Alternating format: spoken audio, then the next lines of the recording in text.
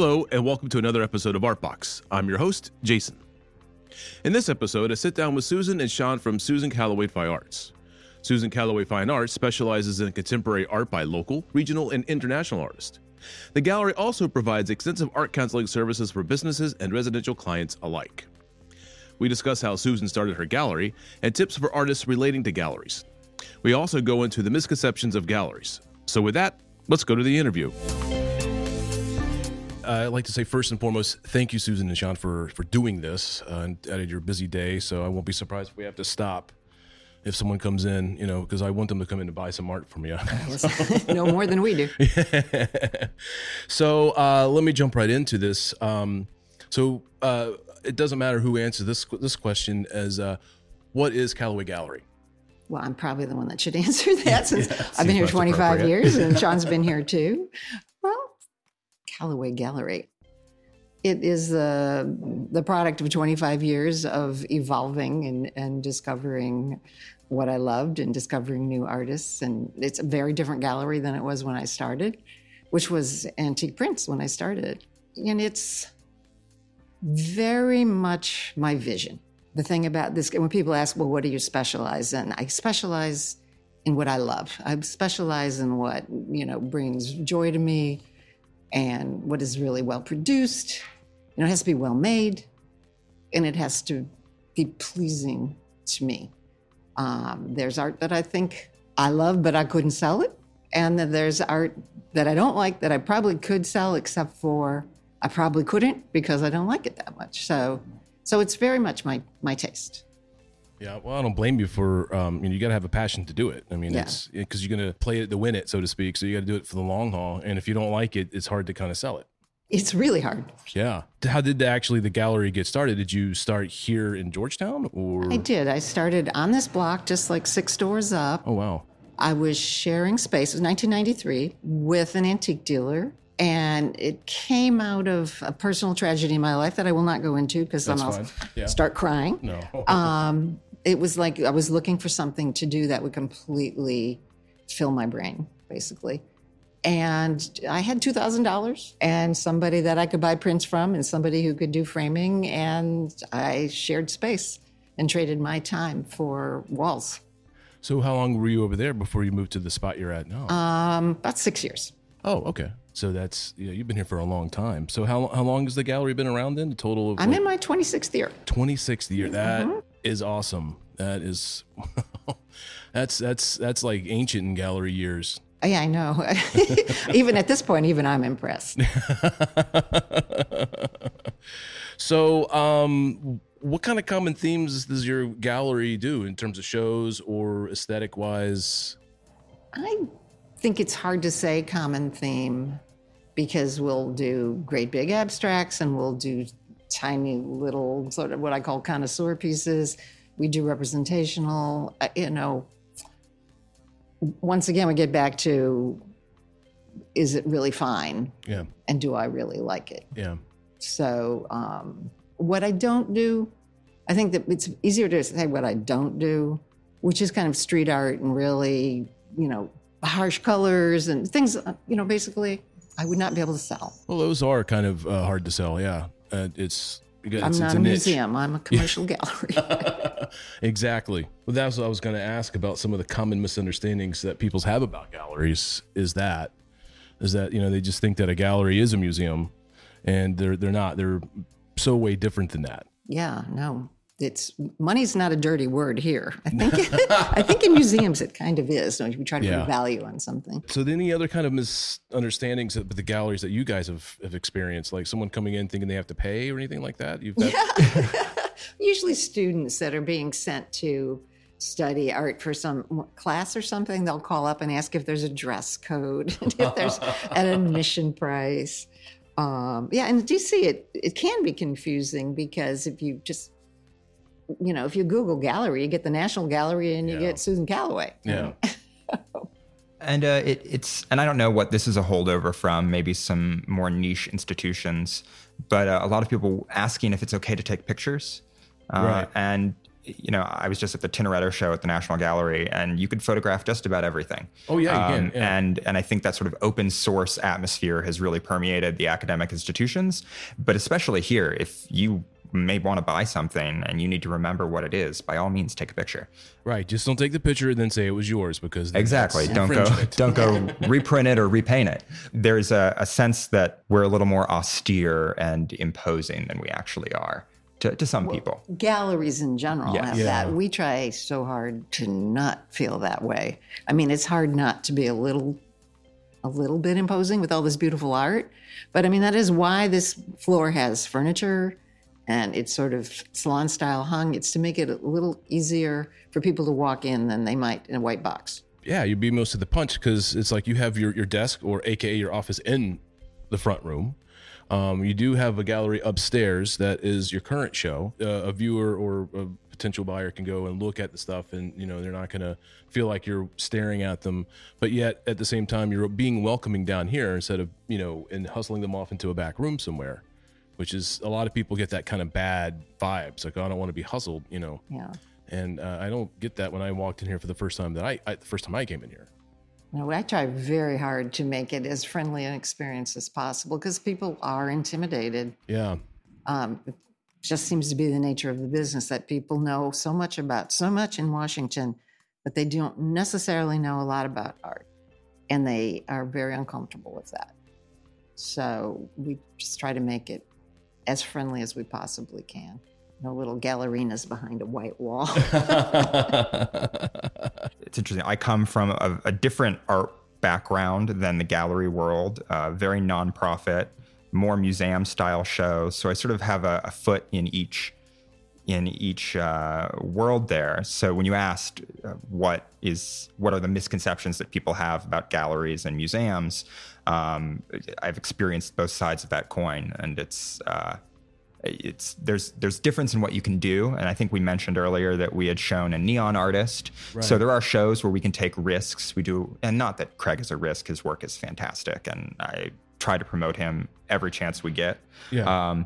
But shows that are sort of outside our usual repertoire, something that is a little more edgy, a little more avant-garde, new media, where we can try and promote something new and bring something new to the block and something new to the gallery's identity, where in a nonprofit or a museum setting, you go for a grant, or you have the funding already in your pocket to do something like that. We have to sort of plan it out a little more and see, what can we do that brings something new to this part of Georgetown without really taking too much risk on ourselves, which is a balancing act. That is seriously a balancing act. Yeah, it is. I don't envy either one of you for that. That is something I feel like we should do once a year. Just something that is really not my normal. Get out of your comfort zone. Yeah, get out of my comfort zone. And Sean has come up with the concept for next year, the climate change show. Yeah. There's a UN conference on climate change in 2020 in November. And I'm still looking for another artist, probably someone that we've crossed paths with before. But we're going to be showing Elise Wagner, Stephen Walker, and Carl Bretsky. And they all do work that is somehow related to climate and weather. Elise does encaustics that are reflective of the glacial meltwater that forms on top of ice. Turquoise one there. I'm looking at the painting right now. Okay. Carl Bretsky does beautiful snow scenes, and I don't know what we'll get because he's a plein air painter, and he does a few studio works when he gets too cold, but he tends to like to paint outside. But there have been a lot of weird snow events in the Midwest. And Stephen Walker did a little show down south with studies and some larger paintings of supercell thunderstorms and tornadoes. Oh, that's cool. Yeah, so, totally cool. I think there's a show going on right now in the DMV called Art in the Era of Climate Change. So we may have to rethink the title. But you got time. Yeah, we've got some time. But trying to do something that engages with broader issues while still marketing our own artists and, work that we know we can that our clients will like. And it's not often that you can tie something as major as an issue like climate change, which I think is on everyone's radar going into elections and everything else, to our work. But it's going to be a lot of fun. I'm really looking forward to it. Yeah, I make sure to put my name on the mailing list, so I'll make sure to show up for that one. Absolutely get an invitation. Because to me, there's a misunderstanding that a lot of people just assume a gallery is a museum and a museum is a gallery. And, you talked kind of a little bit about that already, about people calling you. It was a dress code. How much does it cost to get in?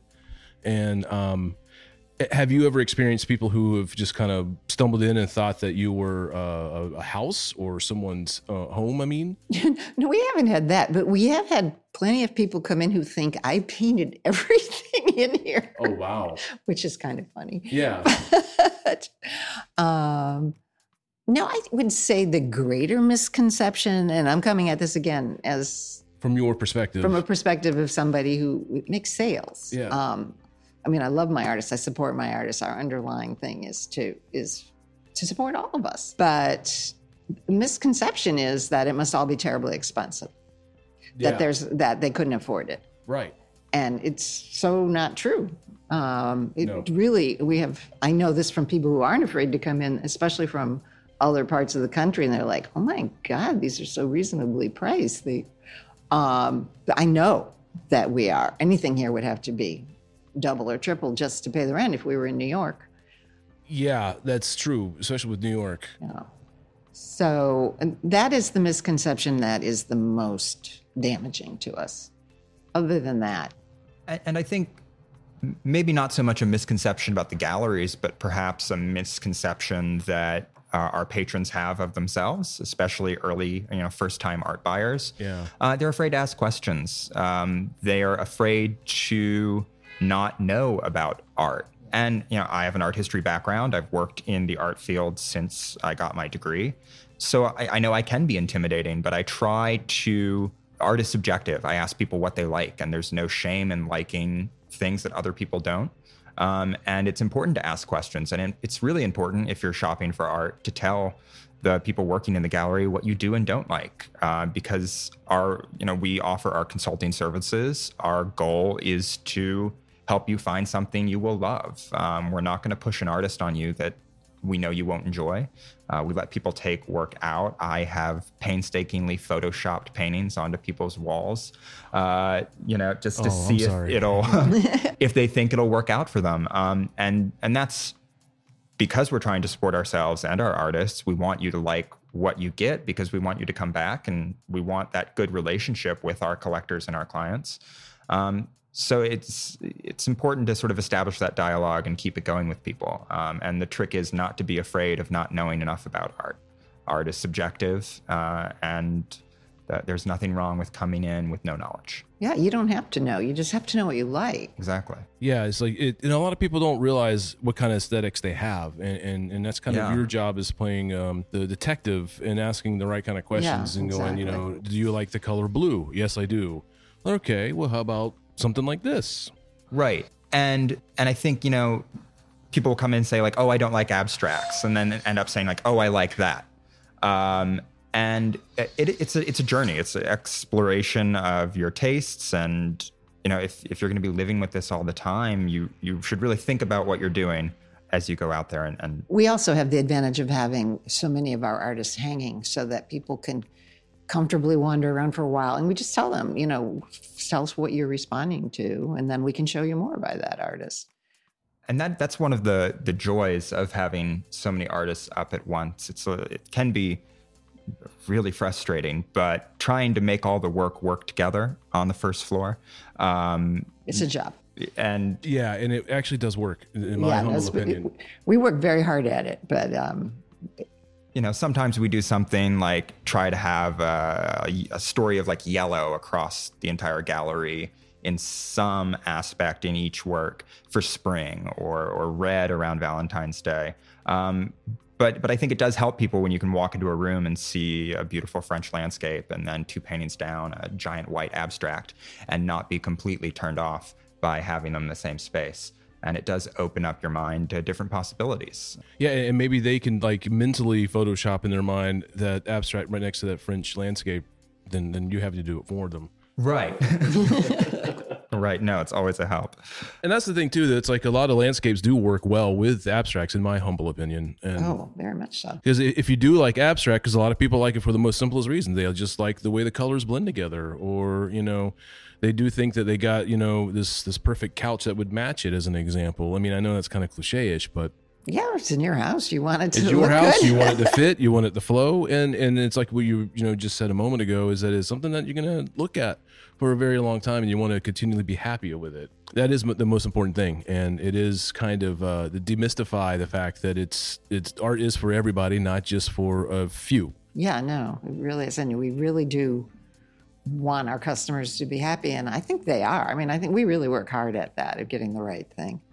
And actually, you hit upon that a little bit. I love mixing things up.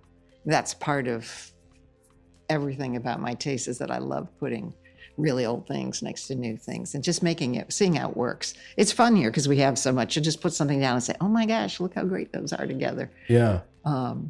So, yeah. When you put together a show, how long does it take you and your staff to put one together, and how long does the show usually last? That's more of a question for Sean, because he does the heavy lifting. Okay. Yeah, it depends. I mean, we do an artist solo show once every 2 years from our represented artists, and we occasionally bring in someone new from outside our roster. We did a neon show with the artist Craig Kraft over December and January 2018 to 2019, and that was sort of outside our original wheelhouse, and took probably a good 6 months to really iron out the details from when he first approached us. And, it depends on each show. Some artists know exactly what they want to do. They have a body of work ready, and it can be pulled together in a month. Other artists will have something major occur in their life, surgery, changing their styles, switching things up, and it can sort of throw you for a loop. So it is heavily dependent on the artists, but in general, we have the shows blocked out for 6 months at a time. And generally 3 to 4 months in advance, we sort of know who we're going to show, even if we don't exactly know what's coming in. And then, more on the technical, on the ground side, we have to have images and, titles and price lists ready a good month before we hang the show, just so we can market and get the information out to our clients in advance, because it's become such a busy world that it's very difficult to get people here for an opening. So you've got to have everything available in front of people so they can see it and react to it well in advance, and then through the run of the show. And the show usually runs for about a month, or? Yeah, I think 4 weeks on average, occasional extensions, but for the most part, to try and be fair to the artists and show as many of our artists as possible, we stick to a month. What do you do when you have an artist change style on you? I mean, do you try to work with that, or yeah, I mean, because it's a little touchy subject. I would think, yeah. Well, the experience thus far is that we work with them, and then usually the relationship ends on one side or another. I mean, if they change style and I can't sell it, it doesn't do anybody any good. So, yeah, but if it's something kind of a subtle, it's not a big deal. But no, not at all. Right. No. For instance, the Karen Silva show that's coming up, we do her religiously every 2 years, and she's always evolving. It's always clearly her, but it's always different than the last show. And it's wonderful in that case. She evolves in a very wonderful direction. Yeah, so it would be kind of but if she started doing a graffiti, that you might have some problems. Yeah. Yes. Definitely. And there's the role of the gallery to sort of help foster an artist's career, but you have to be a really high level gallery to get away with that and not profit off of an artist's change for a few years at a time. You have to really invest in an artist if they're going to shake things up, if you think there's going to be a long-term success there. Regardless of being a gallery or a museum, there is some, burden on the institution, the gallery, to foster the careers of artists as they're going through. But more often than not, if you're going to do a complete 180 from one show to the next, it will be difficult, especially with long-term clients and a long-term audience. Right. Wow. Yeah, that's the thing. Just don't wake up the next day and start doing something completely opposite of what you're doing. Or at least give the gallery a heads up, right? Exactly. Kind of on that same vein, what kind of tips would you offer artists to show in a gallery similar to yours or yours? The first thing I tell them is, please don't walk through the front door carrying paintings. It really puts us on the spot. I don't like to be rude to anybody, but I also don't like to be cornered by somebody who's showing me their art. Number one, to me, because I see how much work it is for my employees if the artists don't do their part on the admin side, have a website. Have a decent website. Have a decent website. Yeah. So that you can contact us and say, if you're interested, here's a link to my website. Please take a look. And it should be easy enough to navigate that we can see what we're looking at. Occasionally we'll get websites and it's like, is this 10 different artists? But no, it's just one. Oh. The other thing is, do your due diligence. Check out my website. See if you would you fit here? I mean, we occasionally have people send us really bizarre art, and it's like, did you look at the rest of my artists? It might be really popular somewhere, and somebody could sell it, but I couldn't. We've had people say they do work just like such and such artist, and it's like, well, I already have that artist. Right. I don't need another one just like that. So right. I'm always looking. I mean, we have so many artists, it's very difficult to add anybody new without letting somebody go, because otherwise we just can't do what we need to do for the artist. If it's something that I really like and I have nothing like it, I will absolutely take a serious look at it. We look at everybody. We give every artist, if they contact us in the right way, yeah, we will look at the images and try to get back to them. And we do get a lot of queries.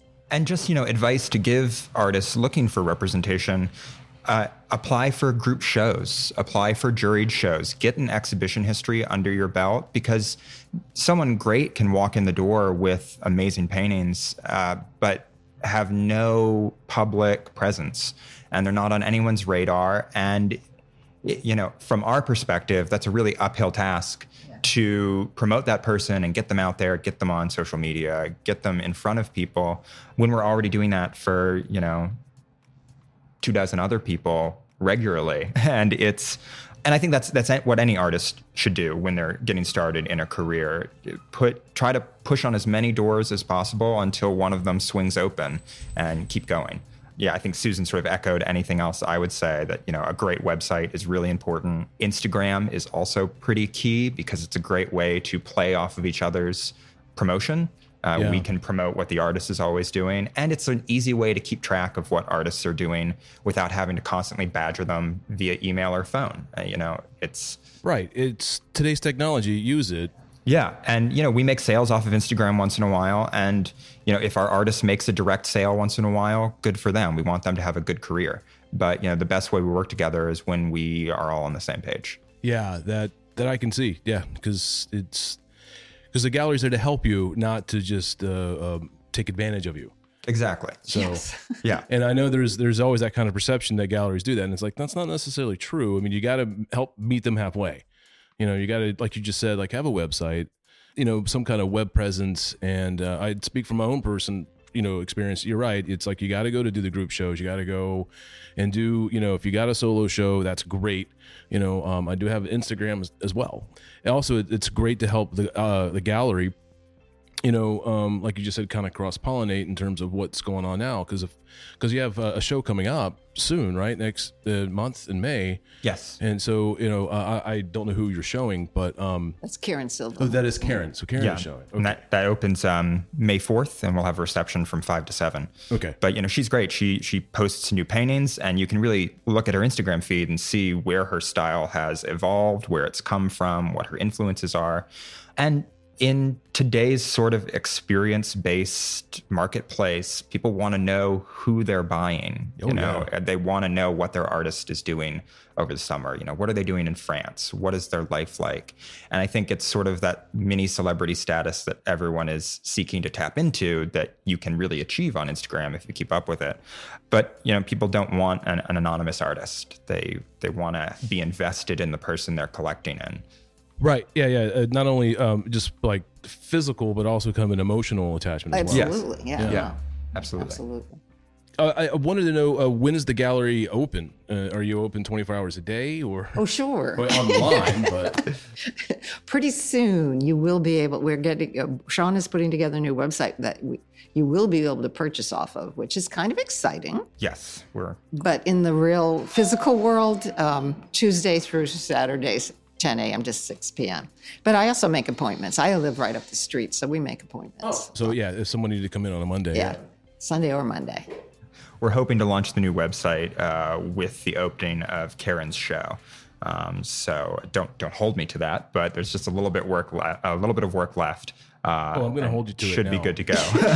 Go ahead and hold them to it. So when does Karen's show actually open? Is it? It's the 4th of May, right? We'll have it up, a couple days in advance. We always have them up in advance, and we're perfectly happy to have people see them and buy them in advance. Sometimes people think there's a prohibition against that, but I don't know why there would be. No, I've never heard. Yeah, I don't know why would make people think that way. Yeah. But yeah, Karen will be here for the opening on the 4th, and that's from 5 to 7. And then we'll be doing another reception on May 18th from 4 to 7, and that'll be the Spring Art Walk. The galleries here on Book Hill are all part of a collaborative group, and we do a couple different events a year. The art walks are sort of our hallmark that have been going on for quite some time. So it'll be our gallery, Washington Printmakers, Addison Ripley, Klagsbrun Studios, and Via Umbria. And Artist Proof. And we'll be open for that window. And I believe each of us will have a new show up. Some people will be doing different receptions and different events in association, but it'll be a great event to bring some people and art lovers out to Georgetown. Wow, that is awesome. So I just want to say thank you again for. Oh, you're welcome. For doing the thank you interview. very much. This is fantastic. It's fun. Well, thank you.